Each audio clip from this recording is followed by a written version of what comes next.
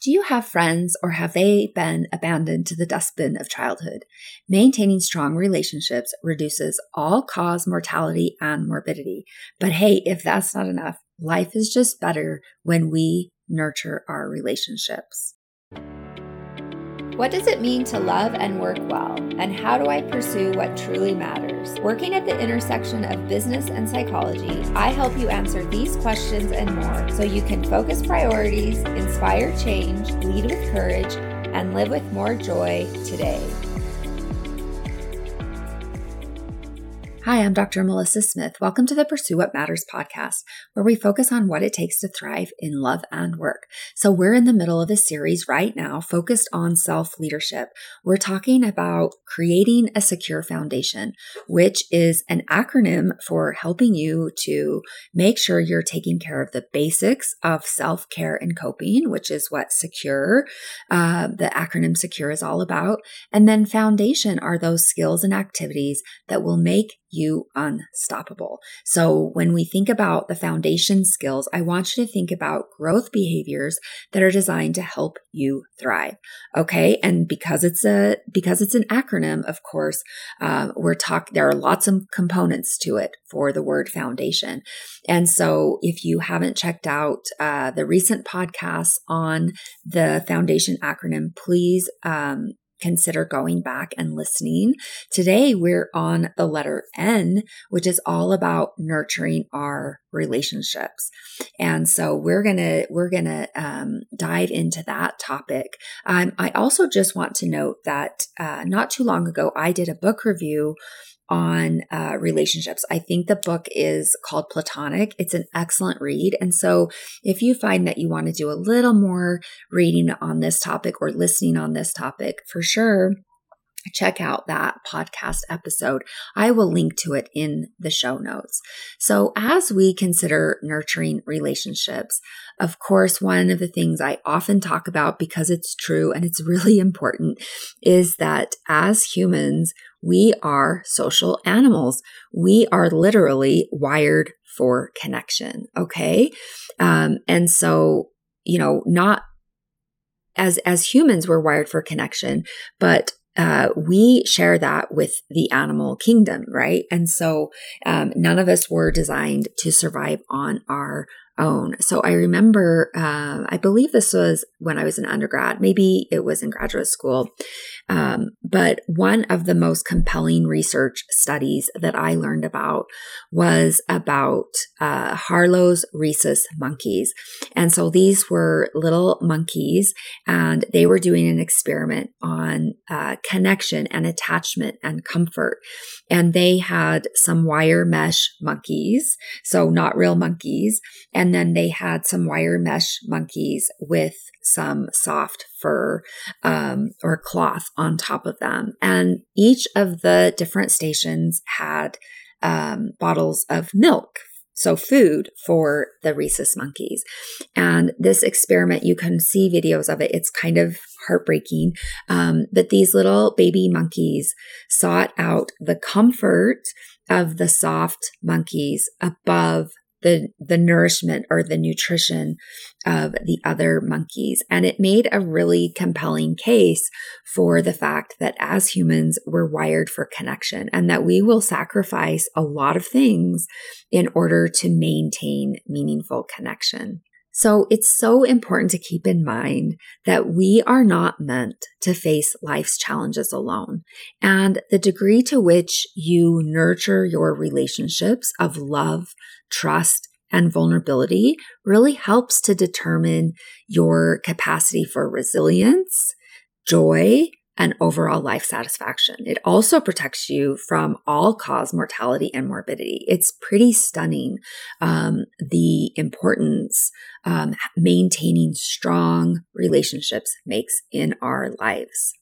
So, of course, we know that relationships come in all sorts of shapes and sizes, right? So we think about our family relationships. We think about work relationships, colleagues, neighbors, friends. And so, you don't need to worry too much about the different kinds of relationships. But the key is really to nurture meaningful connection with others. And that can make a really big difference in your in your life. And so when we think about nurturing relationships, I just want to talk about a couple of concepts that are really important to keep in mind, because for many of us, we just get caught in the tumble of life, and we fail to prioritize our relationships. But there are a few key things that you can do to really nurture your relationships. And so today I want to talk about the role of compassion, self-compassion, and then of course authenticity. And so in some research about women, this is known as the double bind. So not double blind, which is one of the things that we see in research. But when it comes to women compassion, there tends to be a double bind, which means that women tend to have lower self-compassion than men.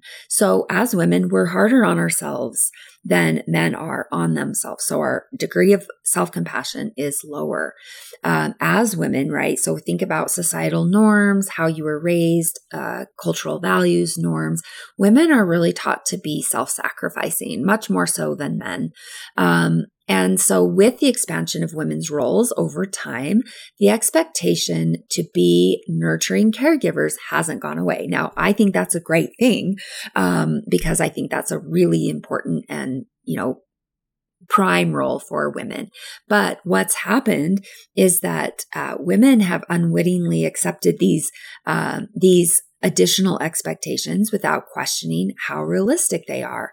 And so what that often means is that, and this is not going to be a surprise to any woman listening, but women are doing too much, right? And not only are we accepting expectations from, the larger culture, but we are adding those expectations on ourselves. So not only do we need to be, professionally stellar, but we also need to be, super nurturing, having everything pinned together at home. And so what that often results in is, first, women's needs go underground, right? So women's needs become sacrificed. And we also tend to be less compassionate with ourselves because we just see a list of expectations that maybe we don't feel like we're doing a very good job on. And so we tend to be more critical of ourselves. Now, here's where we get into the double bind, which is that we don't keep that self-criticism to ourselves. Unfortunately, as women, we tend to be harder on other women as well, because not only are we holding these additional expectations for ourselves, but we're holding those expectations for other women. And so if we're not careful, we can be really hard on one another. And this can absolutely show up in our friendships and in our most important relationships. And so we develop a pattern of criticism rather than compassion. And so, of course, we don't want that to happen to you or to your friendships, because it's one of the ways that our relationships are undermined. And so as an antidote to that, of course, we want to nurture our relationships. And one of the most important ways that we can nurture our relationships is by developing self-compassion first. So learning to be a little more gentle with ourselves. And so self-compassion in a very real way strengthens compassion for others. So we focus more on encouraging friends rather than criticizing them. We're more able to create close and authentic friendships and romantic partnerships. We're able to empathize, right, or connect with others' pain without feeling overwhelmed by it. So we still have a clear separation of self and other, but we aren't afraid of another person's pain. We can show up for them in that. And additionally, right, so self-compassion helps us to be resilient and stable when supporting others. So we don't get overwhelmed by the struggles of those we love and care about. We can be a strong source of support and encouragement for them. But we can be kind of that firm foundation for them. And so, additionally, when we think about the role of self-compassion for nurturing our relationships, we're less likely to develop compassion fatigue. We have more satisfaction in our relationships. and more love, wisdom, and generosity for others. So that sounds nice, right? Like we're more loving, more forgiving, less impatient, less judgmental, and of course, more accepting and understanding of others. And so this is really important. The other component we want to pay attention to when it comes to nurturing our relationships is the all important role of authenticity or being real. When we connect in vulnerability, we connect in authenticity. And so if you're showing up to your relationships with the guard on, with the wall up, because you're worried about perceptions or you're worried about judgment, it's going to be really hard to develop a meaningful relationship. We connect in relationship through vulnerability. And that means, right, it's not necessarily self-disclosure, but it's learning to be authentic and real. And boy, those are the best relationships. So from Brene Brown, she taught, practicing authenticity can feel like a daunting choice.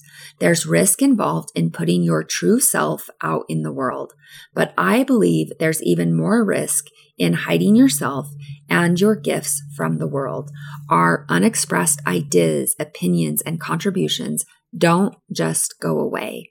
They are likely to fester and eat away at our worthiness. So she continues, caution, if you trade in your authenticity for safety, you may experience the following: anxiety, depression, eating disorders, addiction, rage, blame, resentment, and inexplicable grief. So you don't want to sign up for those things. And so of course, Brene teaches us so well about the value of wholehearted living, which she says is about engaging in our lives from a place of worthiness. And that's really what allows us to show up as ourselves in relationships, to be authentic, to be genuine, to not have to be too careful. And this is one of the most important ways that we nurture our relationships and we develop and strengthen our relationships over time. And so with our podcast today, we talked about why and how nurturing relationships matters. We've talked about how it protects us in life. It helps us to thrive and to have greater well-being. And we talked about 3 components that are really important when it comes to nurturing our relationships. First, the role of self-compassion. Second, the role of compassion for others, right? We want to show up with compassion, not criticism in our relationships. And third, we talked about the role of authenticity, that really helps us to develop stronger relationships because we connect in that authenticity, we connect in that vulnerability. And so head on over to my website to check out the show notes with the resources for this episode at www.drmelissasmith.com/229-nurturing relationships. One more time, that's www.drmelissasmith.com/229-nurturing relationships. Again, I will link to the book club, the book review I did not too long ago called Platonic. It's a great deep dive on platonic relationships. So if you want to learn more on this topic, that's a really good resource. In the meantime, I'm Dr. Melissa Smith. Remember, love and work and love. That's all there is. Until next time, take good care.